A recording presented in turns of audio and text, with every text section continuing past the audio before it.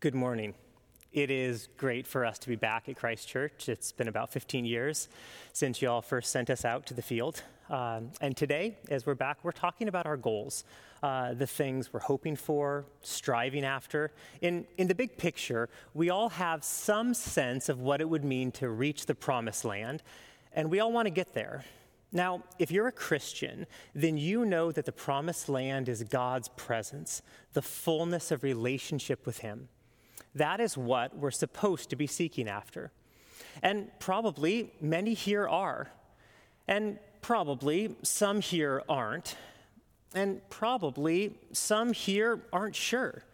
Maybe you know that you should be. Maybe you want to be. And then you hear Jesus say things like, seek first God's kingdom and His righteousness, and you look at your own heart and you don't know quite what to make of your condition. Probably some of you came to church this morning because you want to meet with God. You want to hear from His word. There's a good chance that many came because there's people you want to see. You want to be a part of the community. Some probably came because you know you should, but really your thoughts are elsewhere. At this point in time, you started to wait for the sermon to end, and then you know there'll probably be one last song, and then the benediction, and then you're free. And the chances are good that there are folks in this room who fit every one of those descriptions. But there's no way you can look at the person in the seat next to you and know which description fits them. And many of us may not even be sure which description fits us. And here we find a danger. Simply by being around those who are seeking the promise of God, it's easy to feel that everybody is seeking God's promises. Until, of course, it becomes obvious that someone is not, and you hear the stories. Maybe a husband and wife have been attending church for years, and then one day the husband just stops coming. He says, I am done wasting my only day off. This is not how I want to spend my Sundays. Or a young woman goes off to college, and she had always been a faithful member of the youth group, but now she's been in college for 2 years, and if you looked at her life, there is no way you could guess that she was even professing to be a Christian. There is a danger that we are exposed to simply by virtue of being a part of the church. I'll call it the danger of proximity. Keith Green once famously said, going to McDonald's does not make you a hamburger. And he was saying you can be in the church, but not be in the church. You can think you're headed toward the promised land, when in reality you are headed in a different direction entirely. And so from time to time, it is worth it to pause and to ask ourselves, where are we headed? And that's really what our passage today is about. And we're going to learn 3 different things. We will learn about the danger of being in close proximity to God's promise. We'll learn about the main obstacle we face that prevents us from seeking after His promise. And then finally, we'll learn about the way forward. And in all of it, what we learn is that in order to pursue the promise of God, you must see its exclusive abundance. So let's read the passage, and then we'll get started. Genesis 13. Abram had already gone to the promised land, and then there was a famine in the land, so he had to go down to Egypt. Then Pharaoh kicks him out of Egypt, and that's where we find ourselves now. He says, so Abram went up from Egypt to the Negev with his wife and everything he had, and Lot went with him. Abram had become very wealthy in livestock and in silver and gold. From the Negev, he went from place to place until he came to Bethel, to the place between Bethel and Ai, where his tent had been earlier, and where he had first built an altar. There Abram called on the name of the Lord.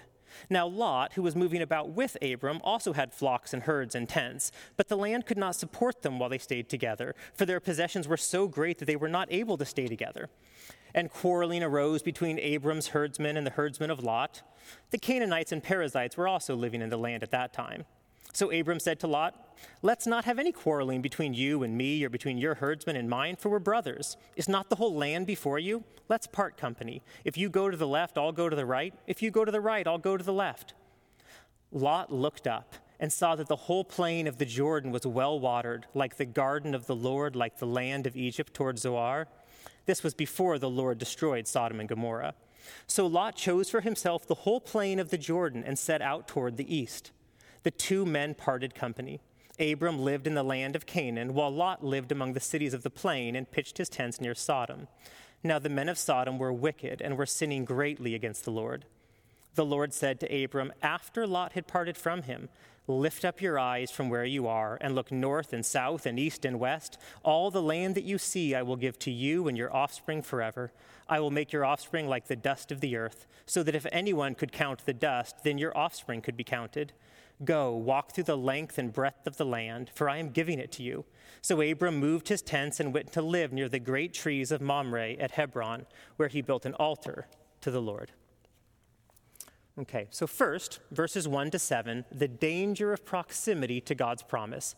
Now, he said in chapter 12, Abram had gone down to Egypt to escape a famine, meaning he temporarily left the promised land. And then by the end of that chapter, Pharaoh has kicked him out, and so he has to find a new place to settle. Verses 3 and 4 tell us that Abram went back to the place he had been before. You say, well, okay, where is that exactly? And I don't so much mean where on a map, but where within the thought world of Genesis is this? Now, very quickly, if you have a Bible open, glance with me, and if not, just listen to where we've seen since the beginning of chapter 12. In the beginning of chapter 12, God calls Abram to leave his land and go to a land that he will show him. And that word land becomes immensely significant in the rest of the Abraham narrative. Now, the word itself is not special. It can mean land or earth in English. So in Genesis 1, when God creates the heavens and the earth, that's the word that's used. But the author of Genesis is going to fill this word with meaning. So really quickly, we're just going to look through every use of the word land from the moment God calls Abram at the start of chapter 12. We already saw the first two in the first verse. Later in chapter 12, verse 5, it says they set out to go to the land of Canaan, and then they come to the land of Canaan. That is the land God promised. Verse 6, Abram passes through the land. The Canaanites are living in the land, same thing. Verse 7, God appears and promises to give the land to Abram's offspring. What land? The land of Canaan, the promised land. And then we get down to verse 10, and we read there's a famine in the land, so Abram goes to Egypt because the famine was severe in the land. And did you notice something there? The author uses the word land twice in verse 10, but only of the promised land, not of Egypt. And that pattern will continue. In verse 11, they're about to enter Egypt. In verse 14, they do enter Egypt. In verse 1 of our chapter, they go up from Egypt. And over again in other parts of Genesis, the author will speak of the land of Egypt. Even in our own passage in verse 10, Lot will use that expression. We'll talk about the significance of that later. But all through this section, the narrator is incredibly careful to never refer to anything as the land except for the promised land. Meaning, in the thought world of Genesis, there is only one land, the land of Canaan. So Abram has returned to the place he was at first. He's returned to the place that God sent him. Where is that? It's the land, the promised land. And that's good. It seems like things are back on track, but not everything is as it appears. The focus of the narrative now widens to actively consider Lot as well as Abram. And you see in verse 5 that Lot's been tagging along, and that's how it's been for him from the beginning.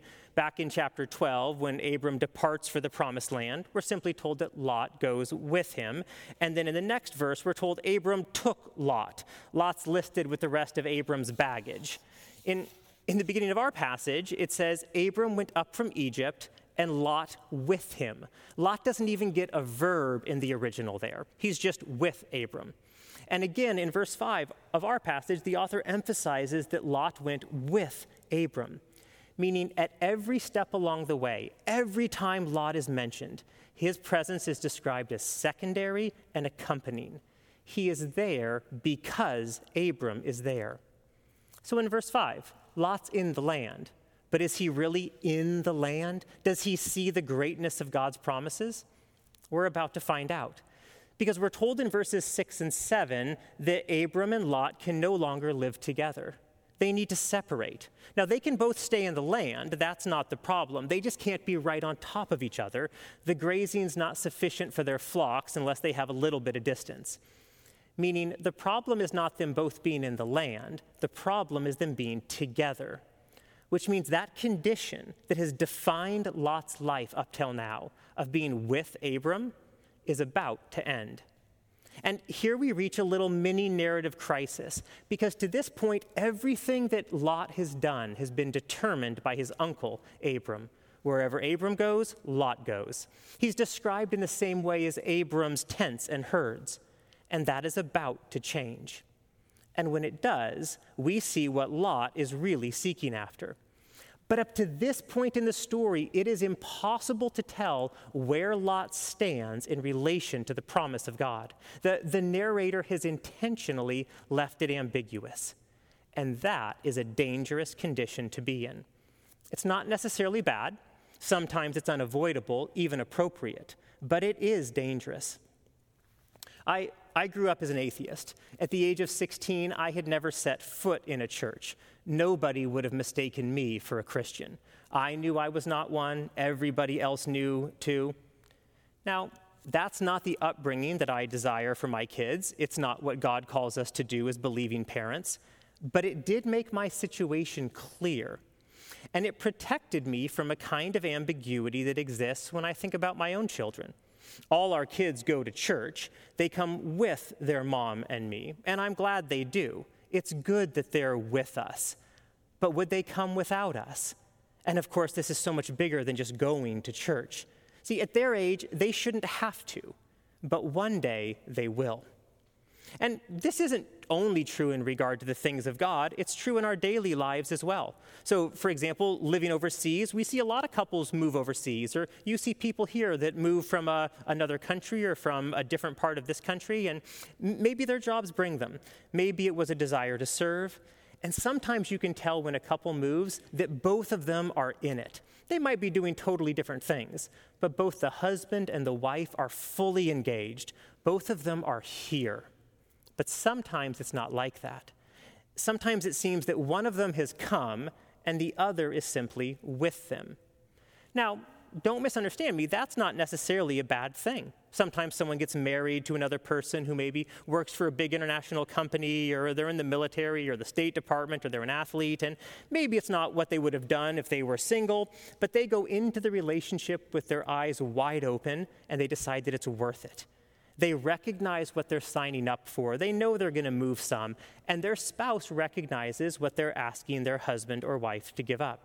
There's understanding and communication and agreement. But sometimes that's not the case.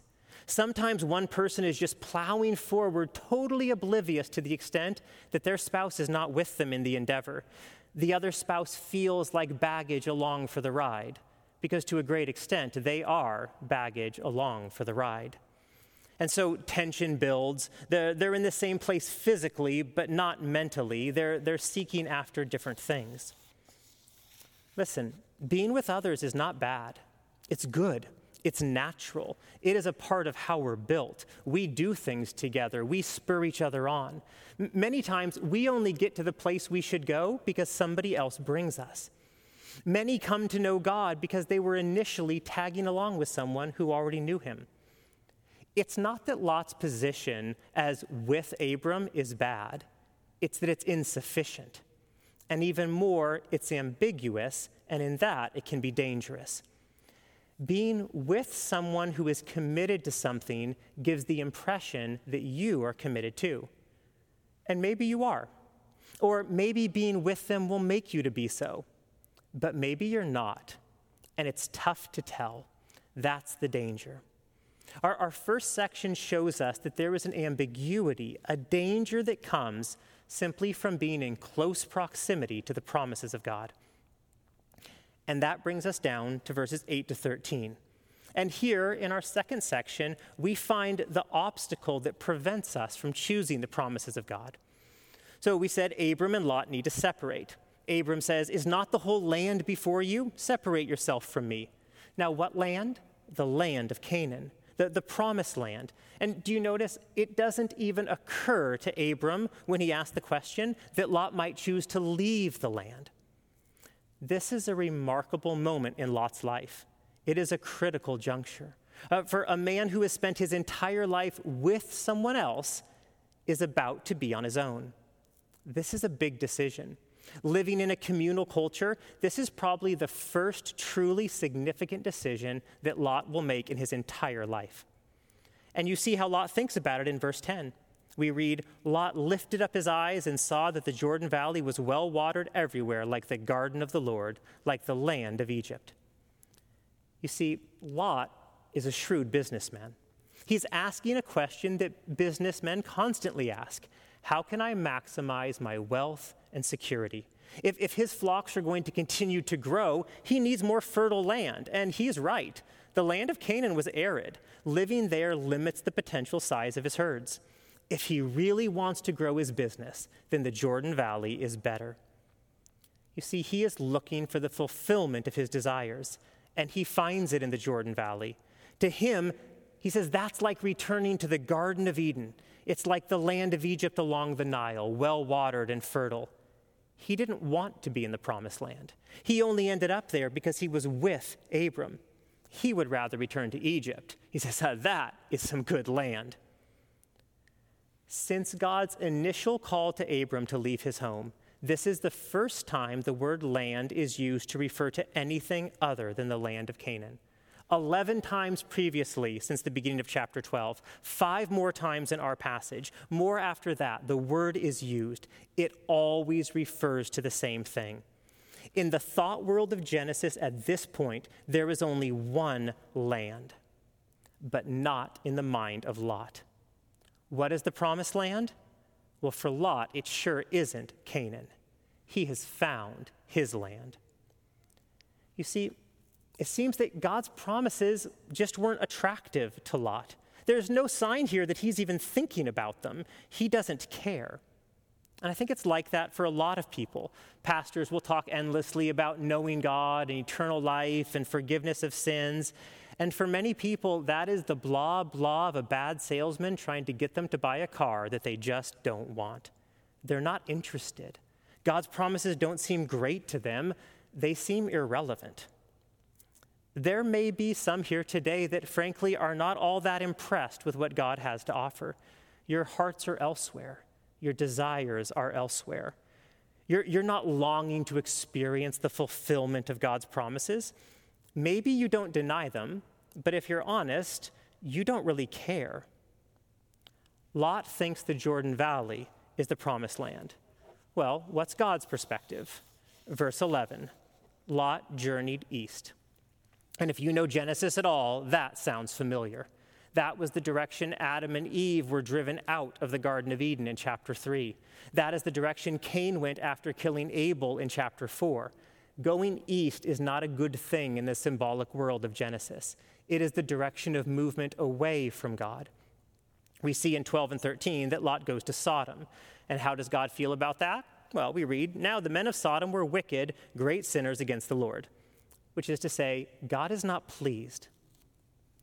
Listen, believing that you should obey, that you should follow God, that you should do certain things, that is plenty to make you a lawkeeper, but it is not enough to make you a believer. And many people are in this place. It's not so much that they would deny God's word as much as it is that they aren't that interested. You see, a believer is not somebody who thinks that they should follow God. A believer is somebody who wants to follow God. So, do you know that the Bible is the Word of God? Do you believe that God created the world and one day you will stand before Him and give an account? Do you know that Jesus died to pay for your sins and rose again from the grave? I hope the answer to all of those questions is yes. But just knowing that stuff is not enough. Do you know the truth in a way that has reshaped your desires? Do you long for God? Do you look with expectation to the fulfillment of what God has promised you? You could say it this way, is Jesus what you want? You see, the text says nothing about Lot rejecting the truth of God's call. It doesn't say anything about him not believing that God had sent them to Canaan. It's just not what he was interested in. And we have this kind of experience in little ways all the time, right? You experience something great. Maybe you go to a wonderful restaurant, or you vacation in a beautiful spot, or you read a book or see a movie that's just one of the greatest you've ever seen, and you're excited. You run into your friend and you tell them all about it. You say, oh, this is amazing. You've got to go there. You've got to try this. You've got to read this. And so often, how do they respond? They say, yeah, wow, okay, great. I'm going to look into that. but you know they're probably not going to. Well, what's happening there? It's not that they don't believe you, right? They don't think you're lying. They just don't see what you see. They haven't experienced it.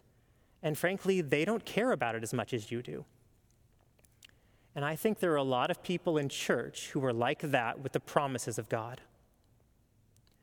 One of the greatest obstacles we have to choosing the promises of God is that our hearts are naturally fixated on other things.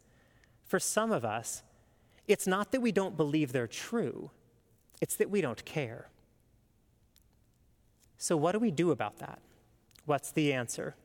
Well, fortunately, we have verses 14 to 18, and here we find the way forward.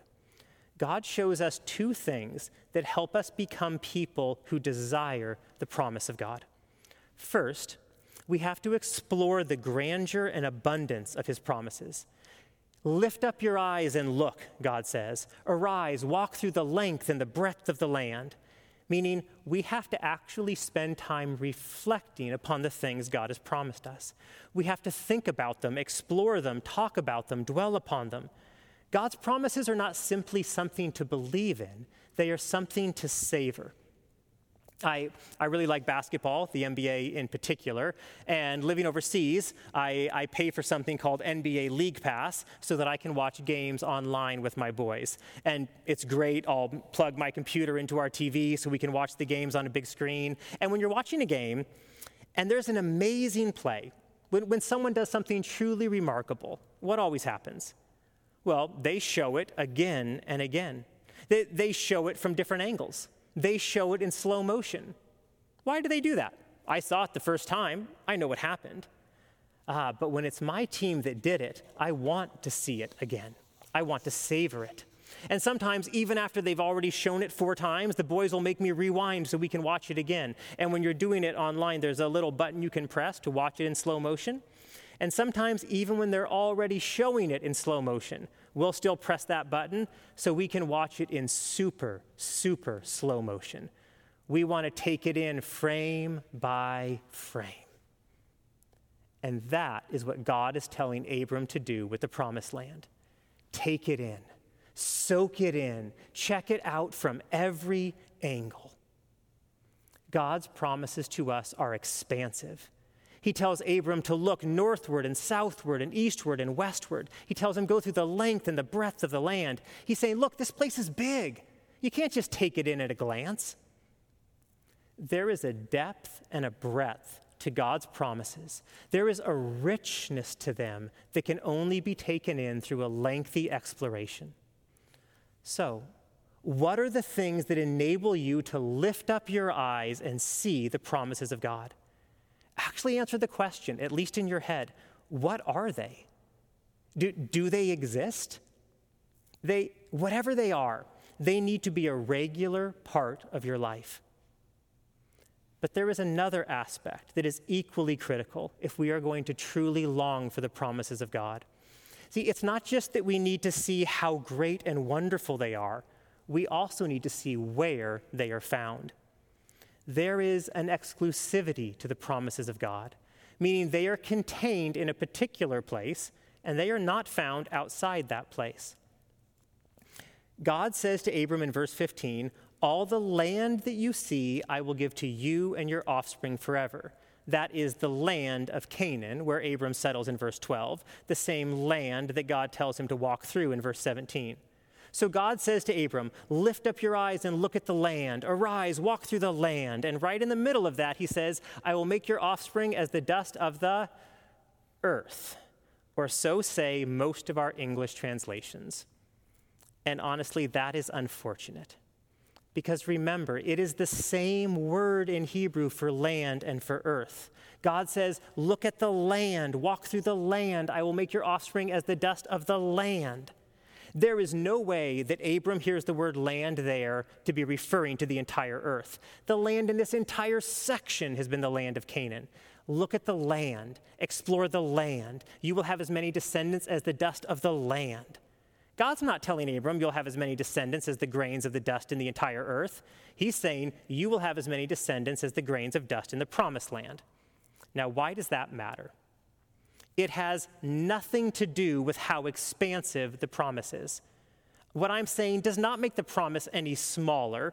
Either way, the number of descendants is beyond Abram's ability to count. Now, it depends on grain size, but I looked into it. 1 cubic feet of earth has about 1 billion grains of sand or dirt in it. Now, if God tells you to count the number of grains in a land, how deep are you supposed to go? I'm not sure. A kilometer, 100 meters, just 1 meter? Let's be super safe and say we're only supposed to go down a foot, about 30 centimeters. Well, in that case, a square meter of land has about 10 billion grains of dust. Israel's about 20,000 square kilometers, which is about 20 billion square meters, which would be 200 quintillion grains of dust. That is 200 billion billions, a 2 followed by 20 zeros, an unimaginably large number. No matter whether the land is the land of Canaan or the entire earth, it is figurative for a number larger than our ability to imagine. God's promises to us are overwhelmingly large, beyond comprehension. The significance of God saying that Abram's descendants will be as many as the dust of the land, not the dust of the earth, is not about how big the promise is. Either way, for all practical purposes, it's infinite. The significance is about where the promise is found. You see, Lot has left the land. And we already know that just from reading the story, but nonetheless, verse 14 still emphasizes that God speaks these words to Abram alone, not Lot. The text emphasizes that Lot is gone, separated from Abram, that Lot has moved outside the bounds of God's promise. You could put it this way: God's promises to his people are infinite in their abundance, but they are not found everywhere. There are more grains of sand in the promised land than Abram can imagine, but his promises are found in that land. God's infinite promise has a boundary. If you want to be able to truly and joyfully seek after God, you need to see that everything you desire is found exclusively within his promises. If you step outside his promises, you lose them. Now, why couldn't Lot be blessed in the land that he went to? Why the exclusivity? Well, because God had declared that the land of Canaan was the land of promise. No Canaan, no promise. And Lot was no longer in the land. In New Testament terms, as many as are the promises of God, they are yes in Christ. Sometimes people will ask me, why does salvation have to be only through Jesus? Couldn't God find some other way? And honestly, I don't know. I'm not sure how many ways there are to pay for the sins of the entire world. I don't know another way than the death of God's only Son. But maybe God could have come up with something else. I'm not sure. Certainly, God could have chosen more than just the land of Canaan to be the promised land, but he didn't. He has provided salvation. He has given us amazing promises, but they are on his terms, in his place, in his way. And frankly, I think often when people object to that, it's because they don't really want what God has to offer. Imagine there was a car that you had always wanted. It was your dream car, and I've known about that for years. And after the service, I walk up to you and I say, look, I just inherited millions of dollars. I'm rich. I bought you that car you always wanted.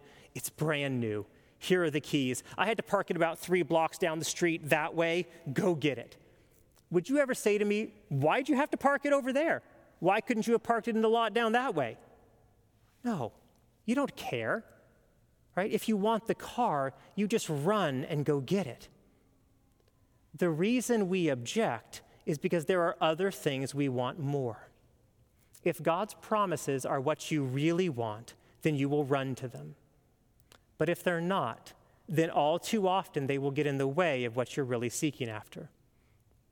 We are fools. Our greatest desires, our fullest joy, our most consuming contentment and pleasure, they are all found in the promises of God. As many as the dust of the land, billions of billions, blessing not just beyond our ability to comprehend, but beyond our ability to contain. It is all found in one place, but it is only found in one place. Arise, Lift up your eyes and take it in. If you are a Christian, you know that all of these Old Testament promises point forward to Christ and are fulfilled in him. As many as are the promises of God, they are yes in Christ. Explore the greatness of God's promises, but recognize they are only found in one place. If you see that, then you will see that God's kingdom is like a treasure hidden in a field, and you will sell all you have to buy that field.